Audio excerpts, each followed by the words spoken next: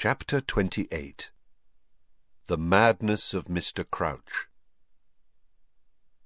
Harry, Ron and Hermione went up to the Owlery after breakfast on Sunday to send a letter to Percy, asking, as Sirius had suggested, whether he had seen Mr. Crouch lately. They used Hedwig because it had been so long since she'd had a job. When they had watched her out of sight through the Owlery window, they proceeded down to the kitchen to give Dobby his new socks. The house elves gave them a very cheery welcome, bowing and curtsying and bustling around making tea again. Dobby was ecstatic about his present. "Harry Potter is too good to Dobby," he squeaked, wiping large tears out of his enormous eyes.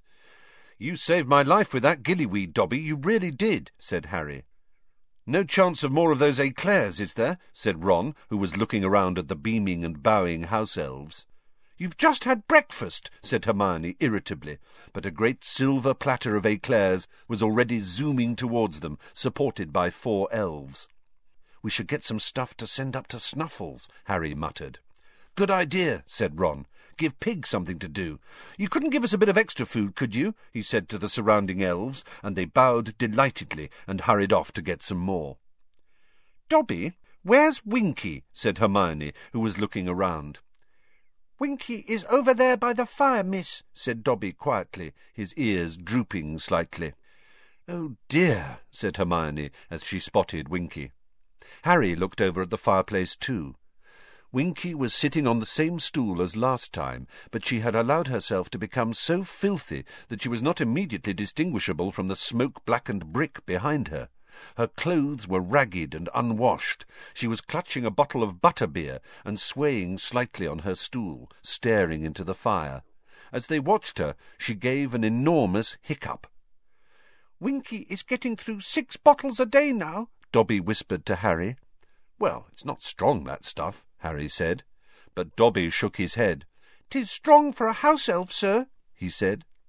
Winky hiccuped again. The elves who had brought the éclairs gave her disapproving looks as they returned to work. "Winky is pining, Harry Potter," Dobby whispered sadly. "Winky wants to go home. Winky still thinks Mr. Crouch is her master, sir, and nothing Dobby says will persuade her that Professor Dumbledore is her master now." "Hey, Winky!" said Harry, struck by a sudden inspiration, walking over and bending down to speak to her. "You don't know what Mr. Crouch might be up to, do you? Because he stopped turning up to judge the Triwizard Tournament." Winky's eyes flickered. Her enormous pupils focused on Harry. She swayed slightly again, and then said, "Master is stopped coming." "Yeah," said Harry. "We haven't seen him since the first task. The Daily Prophet's saying he's ill." Winky swayed some more, staring blurrily at Harry. "Master ill." Her bottom lip began to tremble.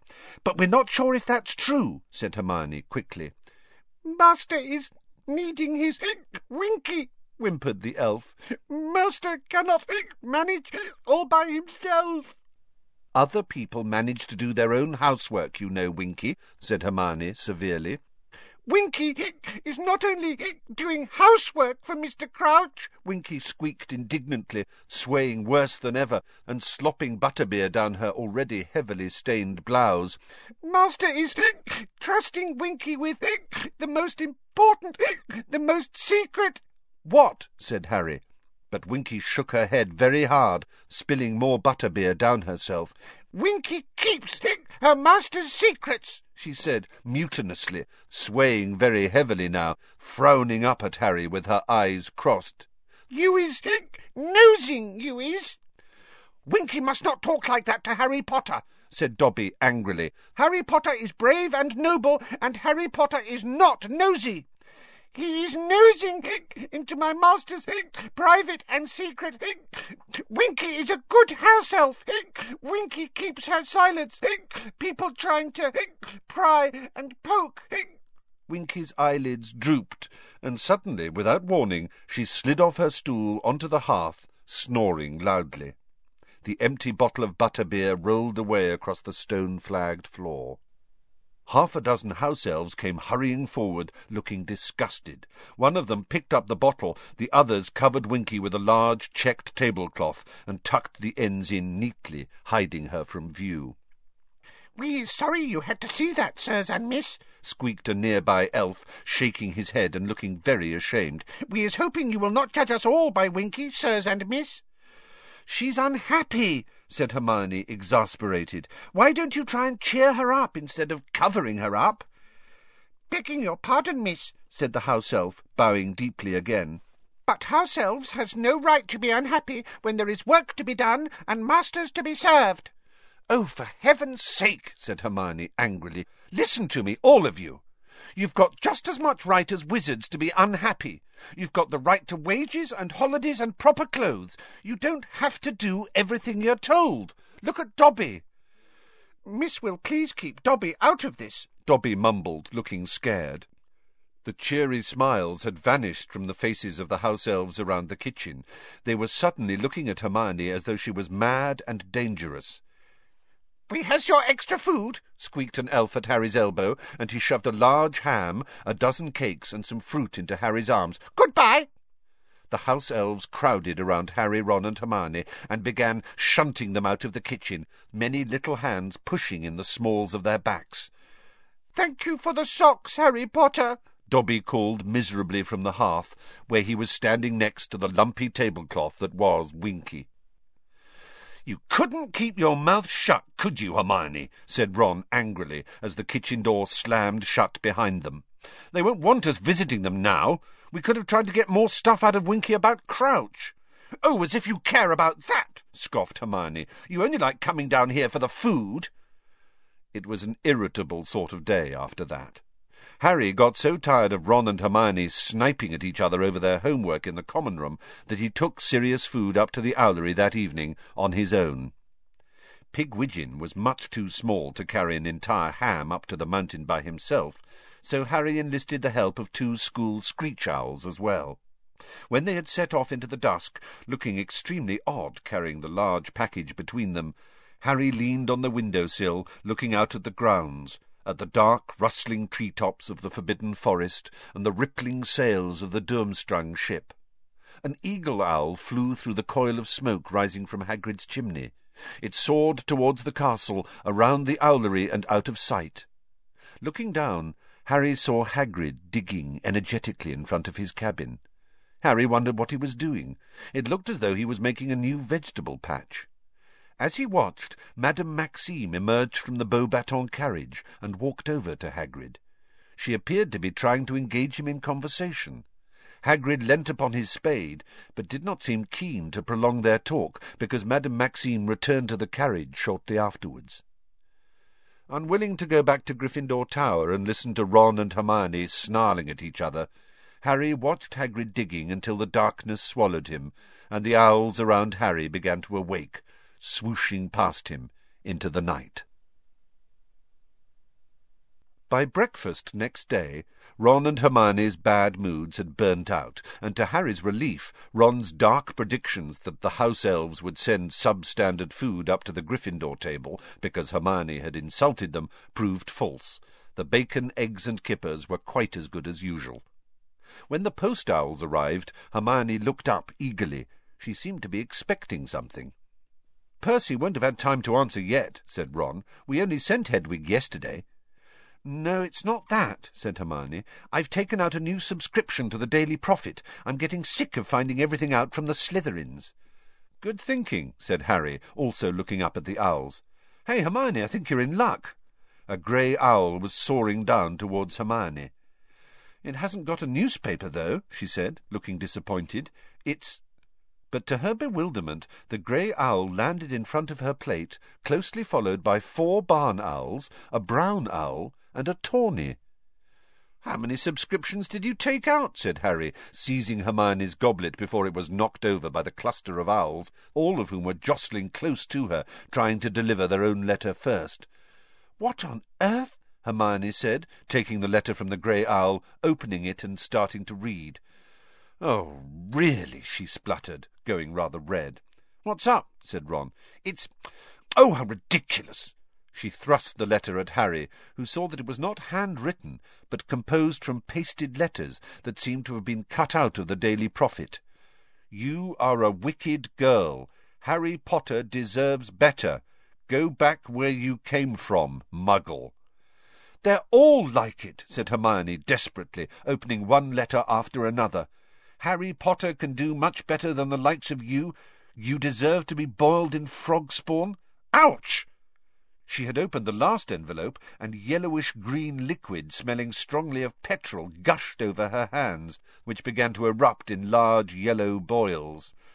"Undiluted bubotuber pus," said Ron, picking up the envelope gingerly and sniffing it. "Ow!" said Hermione, tears starting in her eyes as she tried to rub it off her hands with a napkin, but her fingers were now so thickly covered in painful sores that it looked as though she was wearing a pair of thick, knobbly gloves. "You'd better get up to the hospital wing," said Harry, as the owls around Hermione took flight. "We'll tell Professor Sprout where you've gone." "I warned her," said Ron, as Hermione hurried out of the great hall, cradling her hands. "I warned her not to annoy Rita Skeeter. Look at this one." He read out one of the letters Hermione had left behind. "I read in Witch Weekly about how you are playing Harry Potter false, and that boy has had enough hardship, and I will be sending you a curse by next post as soon as I can find a big enough envelope." Blimey, she'd better watch out for herself. Hermione didn't turn up for herbology.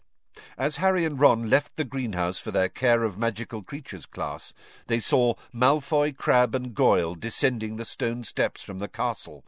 Pansy Parkinson was whispering and giggling behind them with her gang of Slytherin girls.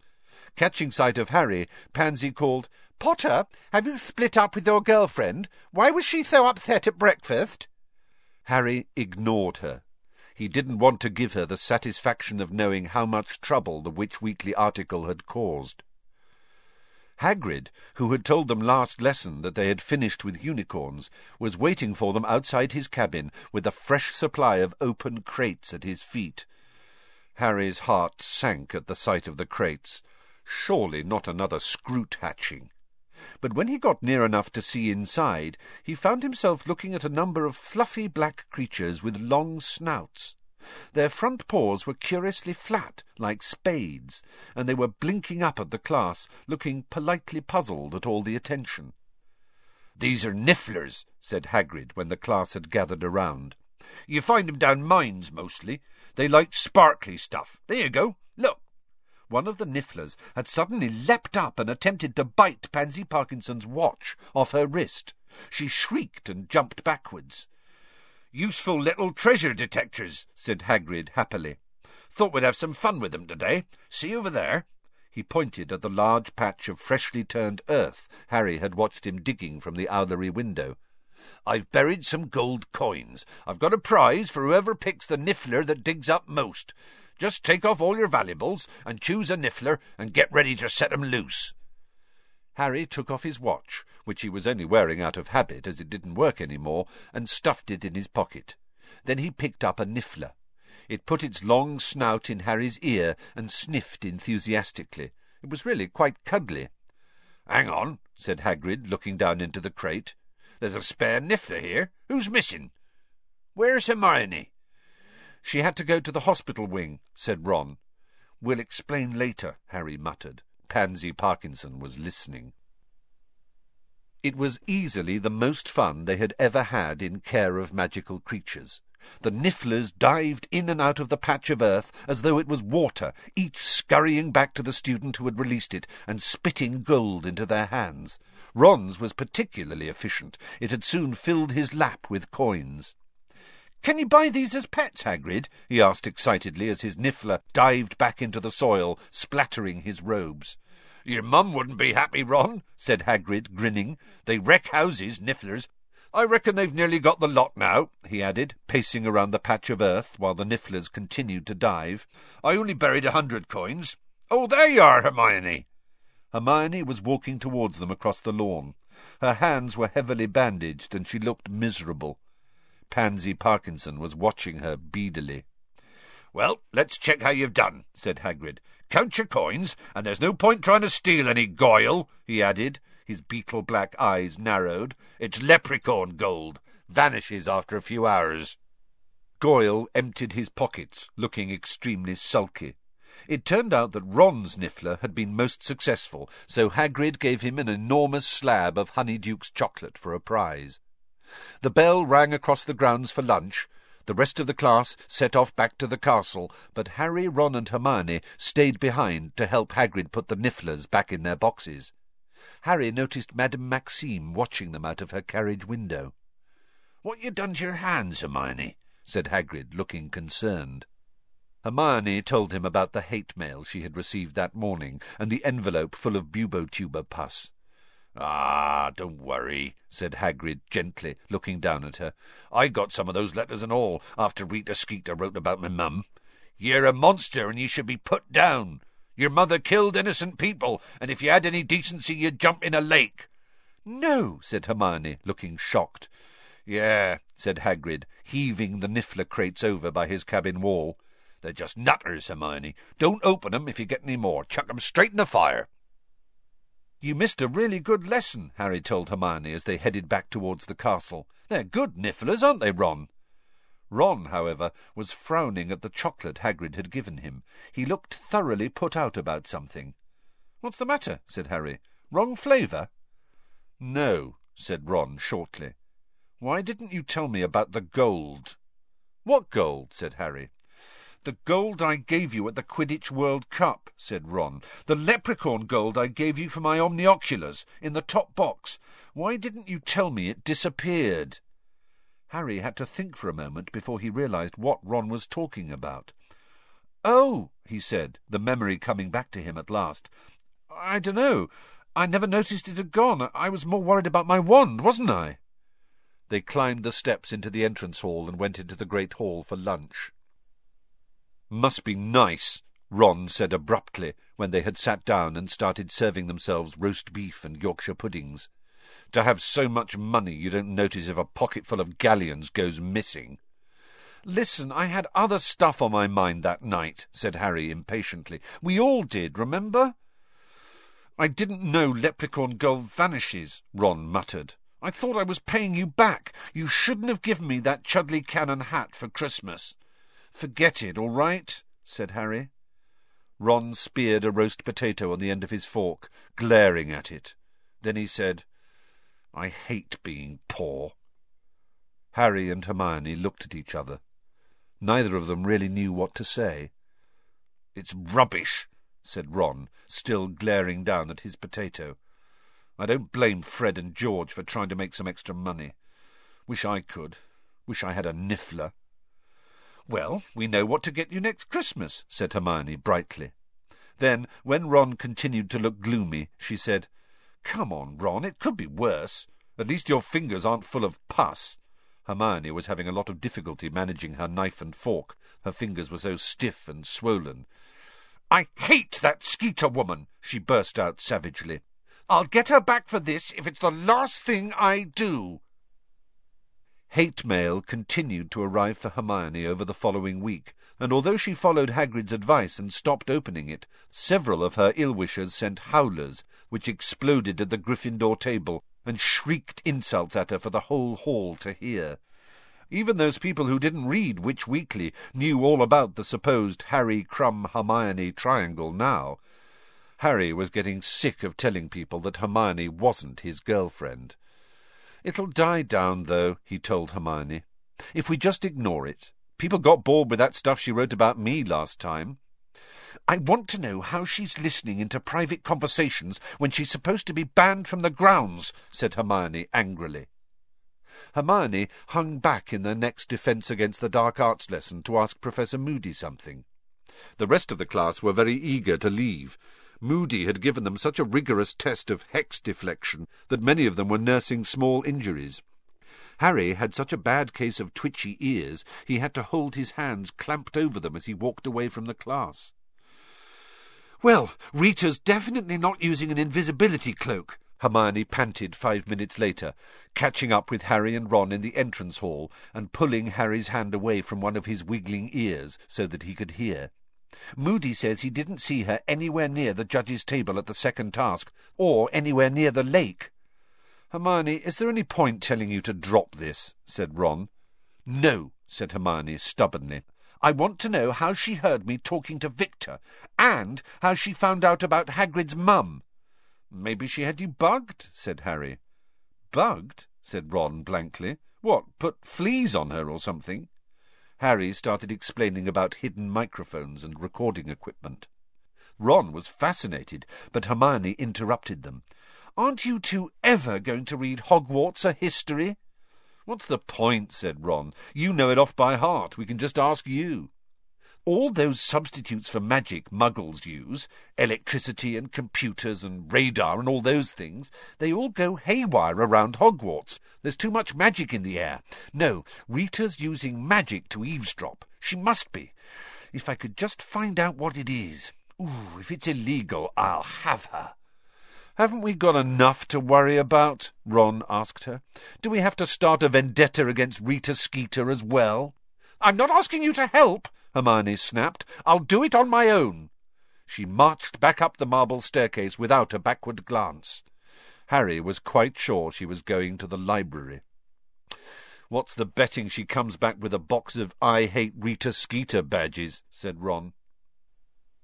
Hermione, however, did not ask Harry and Ron to help her pursue vengeance against Rita Skeeter, for which they were both grateful, because their workload was mounting ever higher in the run-up to the Easter holidays. Harry frankly marvelled at the fact that Hermione could research magical methods of eavesdropping as well as everything else they had to do.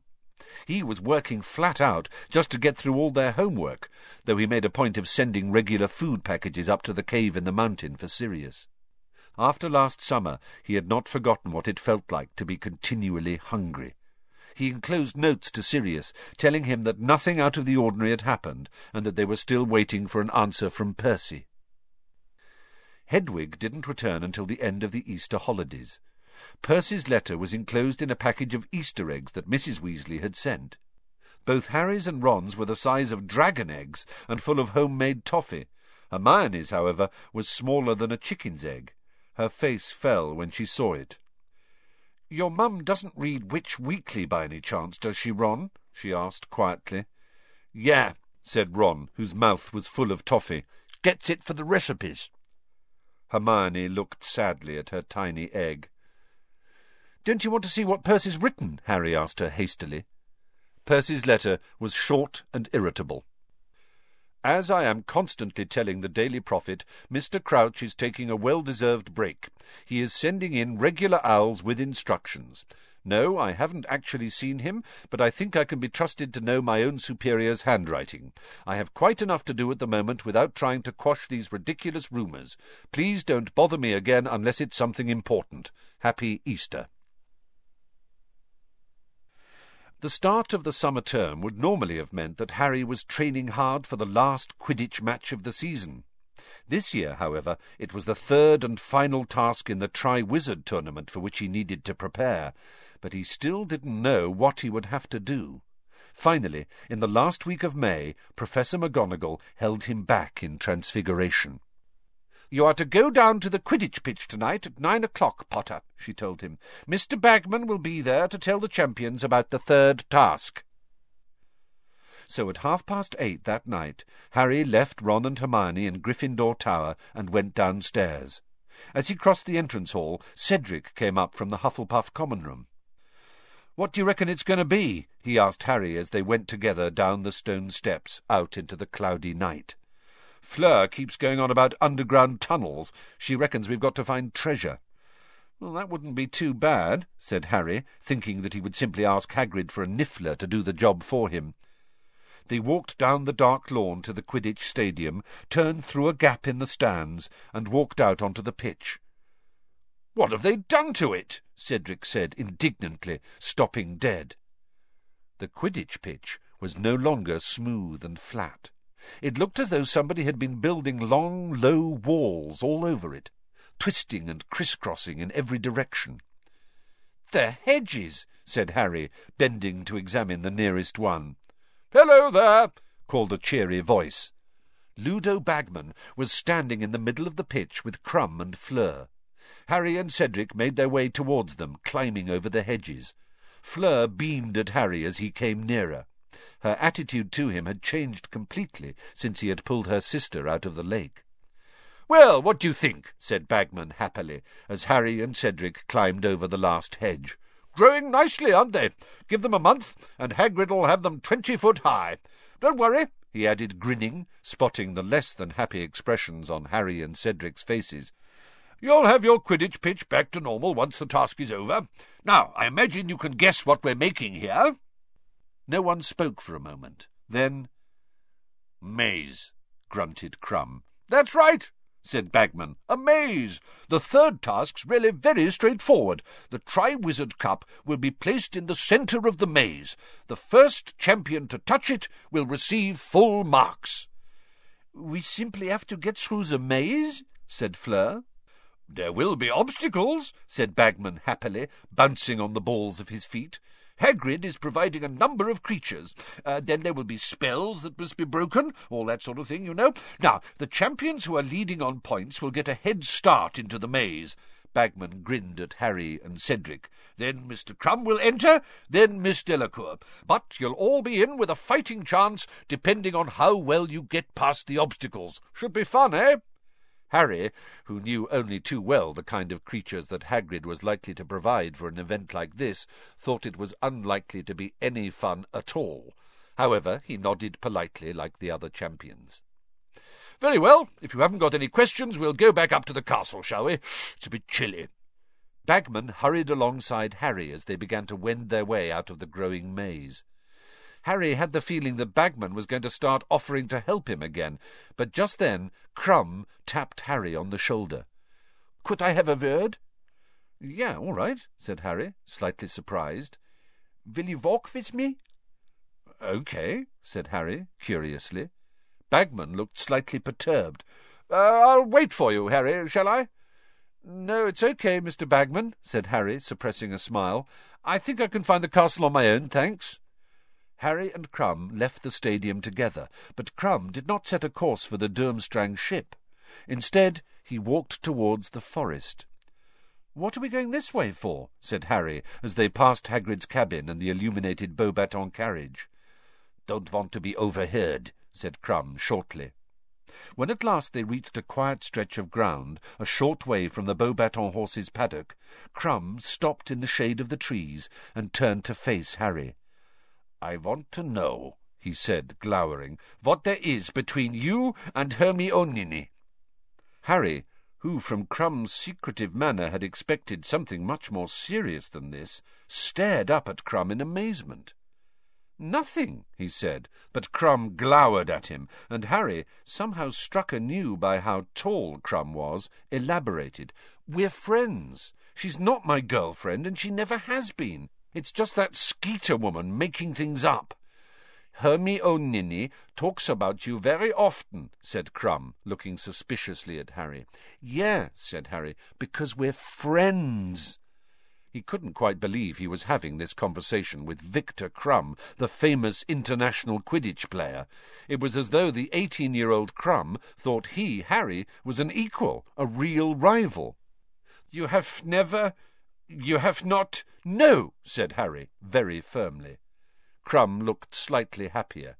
He stared at Harry for a few seconds, then said, "You fly very well.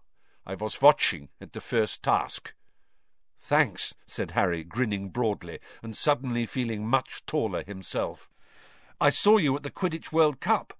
The Vronsky feint. You really—" But something moved behind Crumb in the trees, and Harry, who had some experience of the sort of thing that lurked in the forest, instinctively grabbed Crumb's arm and pulled him around. "What is it?" Harry shook his head, staring at the place where he'd seen movement. He slipped his hand inside his robes, reaching for his wand. Next moment, a man had staggered out from behind a tall oak. For a moment, Harry didn't recognize him. Then he realized it was Mr. Crouch.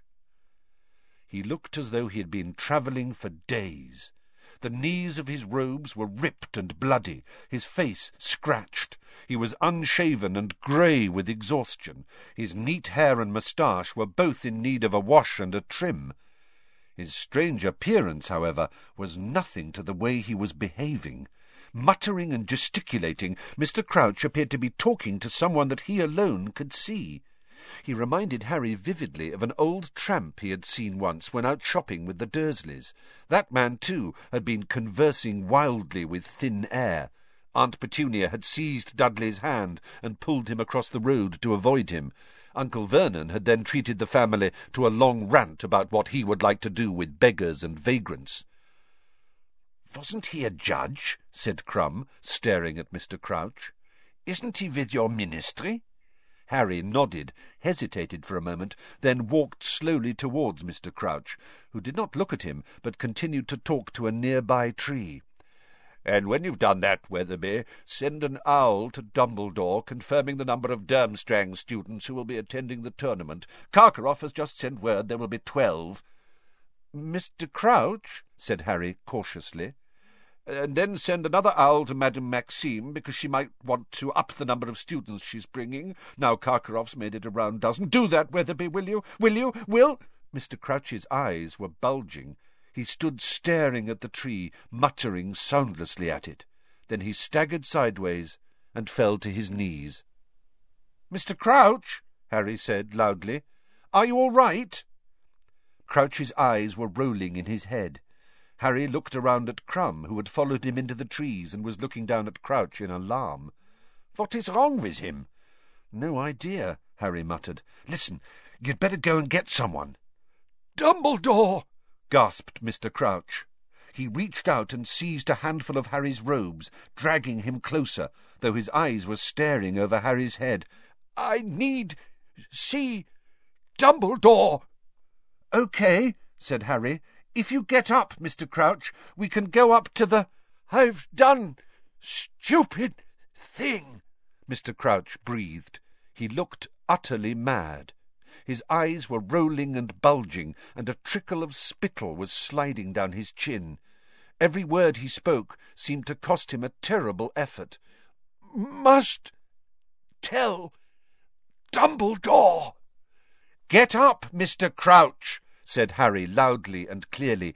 "Get up! I'll take you to Dumbledore." Mr. Crouch's eyes rolled forwards onto Harry.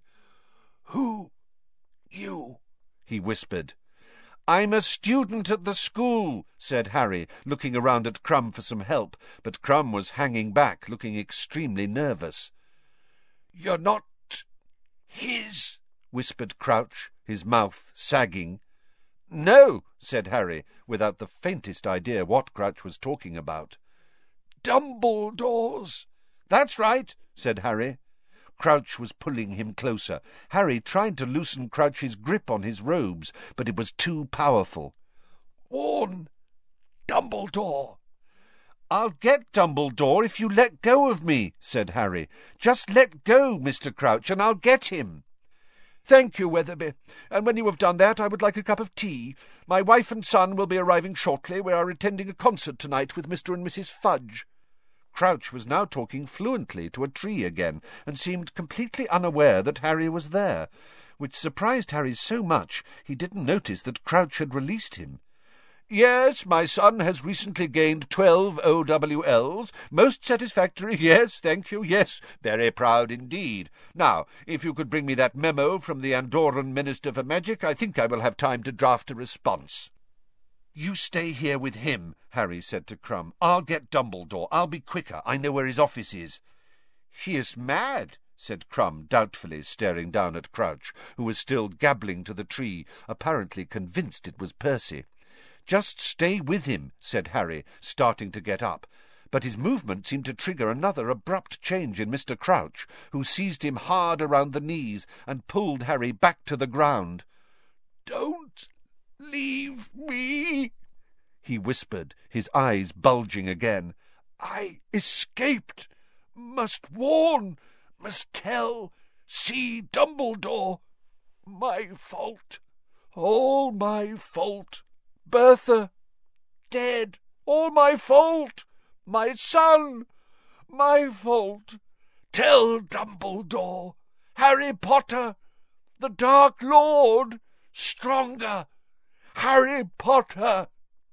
"I'll get Dumbledore if you let me go, Mr. Crouch," said Harry.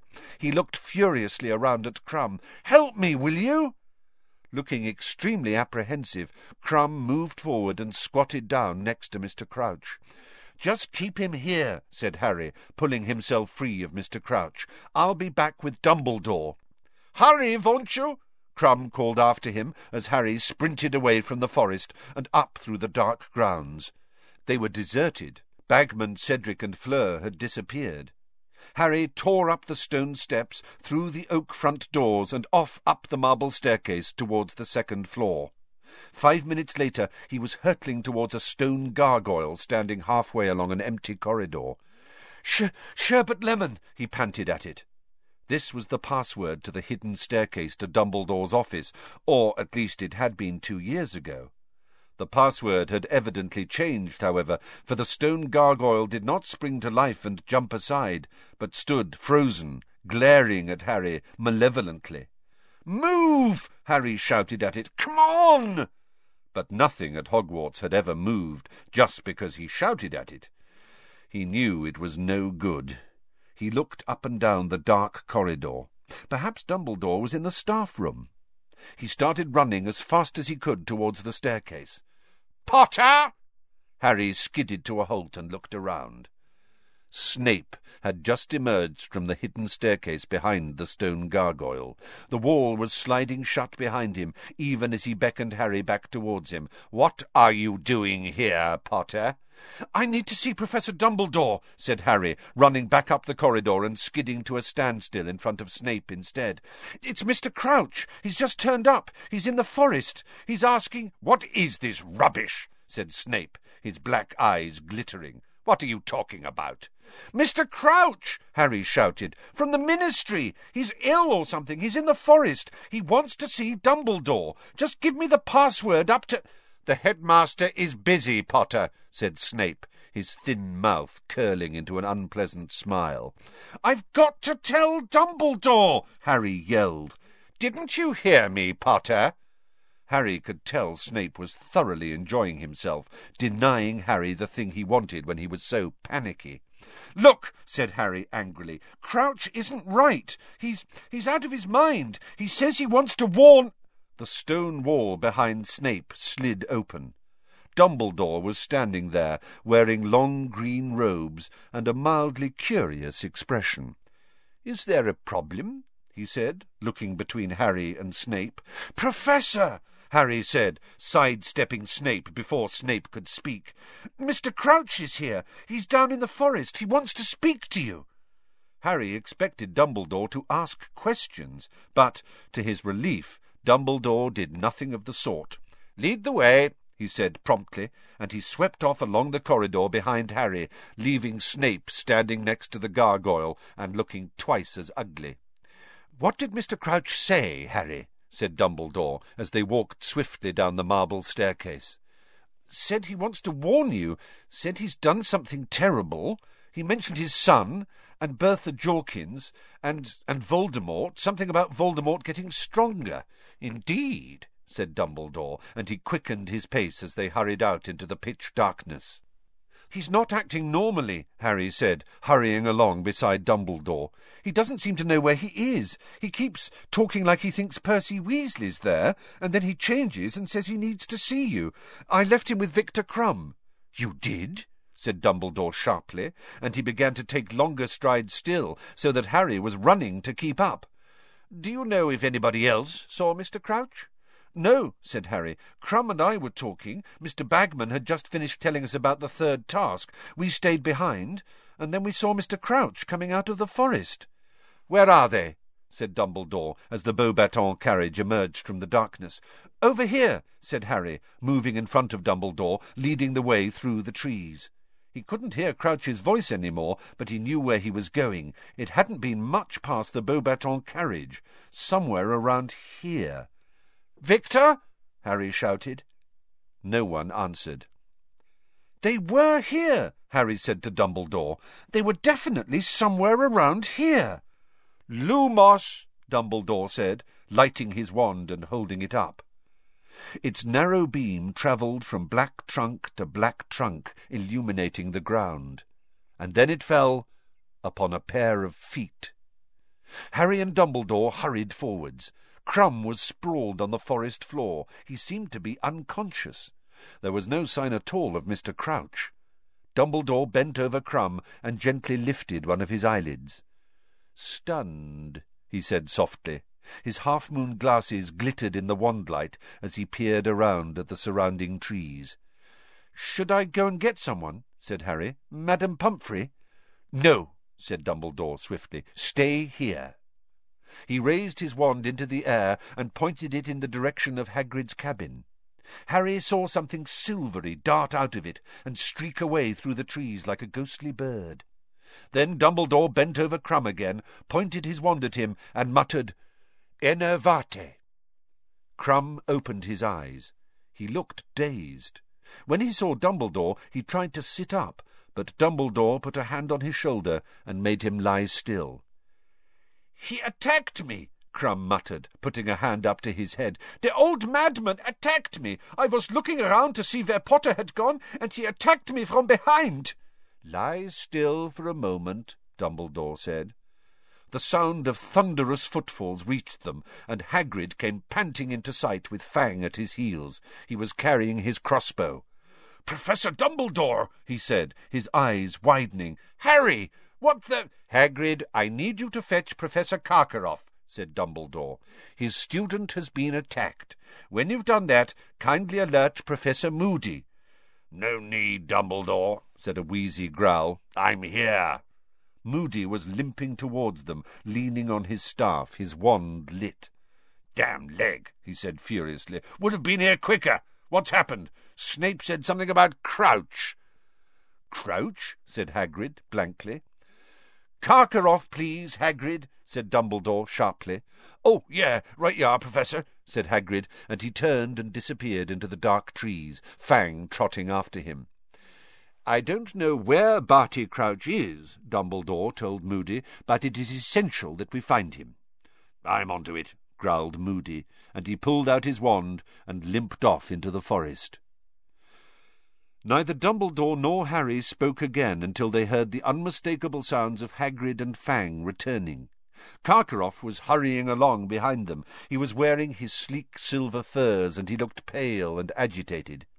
"What is this?" he cried, when he saw Crumb on the ground and Dumbledore and Harry beside him. "What's going on?"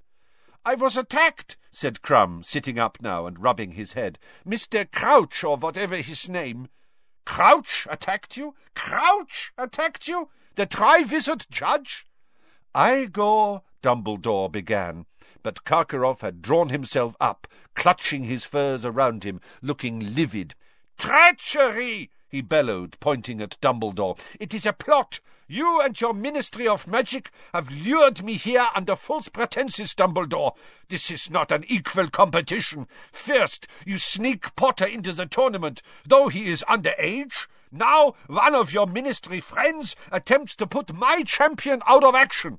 I smell double-dealing and corruption in this whole affair, and you, Dumbledore, you with your talk of closer international wizarding links, of rebuilding old ties, of forgetting old differences. Here's what I think of you!" Karkaroff spat onto the ground at Dumbledore's feet. In one swift movement, Hagrid seized the front of Karkaroff's furs, lifted him into the air, and slammed him against a nearby tree. "Apologize!" Hagrid snarled, as Karkaroff gasped for breath, Hagrid's massive fist at his throat, his feet dangling in mid-air. "Hagrid, no!" Dumbledore shouted, his eyes flashing. Hagrid removed the hand pinning Karkaroff to the tree, and Karkaroff slid all the way down the trunk and slumped in a huddle at its roots. A few twigs and leaves showered down upon his head. "Kindly escort Harry back up to the castle, Hagrid," said Dumbledore sharply. Breathing heavily, Hagrid gave Karkaroff a glowering look. "Maybe I'd better stay here, Headmaster." "You will take Harry back to school, Hagrid," Dumbledore repeated firmly. "Take him right up to Gryffindor Tower. And, Harry, I want you to stay there. Anything you might want to do, any owls you might want to send, they can wait until morning. Do you understand me?" Yes," said Harry, staring at him. How had Dumbledore known that at that very moment he had been thinking about sending Pigwidgeon straight to Sirius to tell him what had happened? "I'll leave Fang with you, headmaster," Hagrid said, still staring menacingly at Karkaroff, who was still sprawled at the foot of the tree, tangled in furze and tree roots. "Stay, Fang! Come on, Harry." They marched in silence past the Beauxbatons carriage and up towards the castle. "How dare he?" Hagrid growled as they strode past the lake. "How dare he accuse Dumbledore? Like Dumbledore do anything like that? Like Dumbledore wanted you in the tournament in the first place? Worried? I don't know when I've seen Dumbledore more worried than he's been lately. And you," Hagrid suddenly said angrily to Harry, who looked up at him, taken aback, "what were you doing, wandering off with Ruddy Crumb? He's from Durmstrang, Harry. Could have jinxed you right there, couldn't he? Hasn't Moody taught you nothing? Imagine letting him lure you off on your own." "Crumb's all right," said Harry, as they climbed the steps into the entrance hall. "He wasn't trying to jinx me. He just wanted to talk to me about Hermione." "I'll be having a few words with her and all," said Hagrid grimly, stomping up the stairs. "The less you lot have to do with these foreigners, the happier you'll be. You can't trust any of them." "You were getting on all right with Madame Maxime," Harry said, annoyed. "Don't you talk to me about her," said Hagrid, and he looked quite frightening for a moment.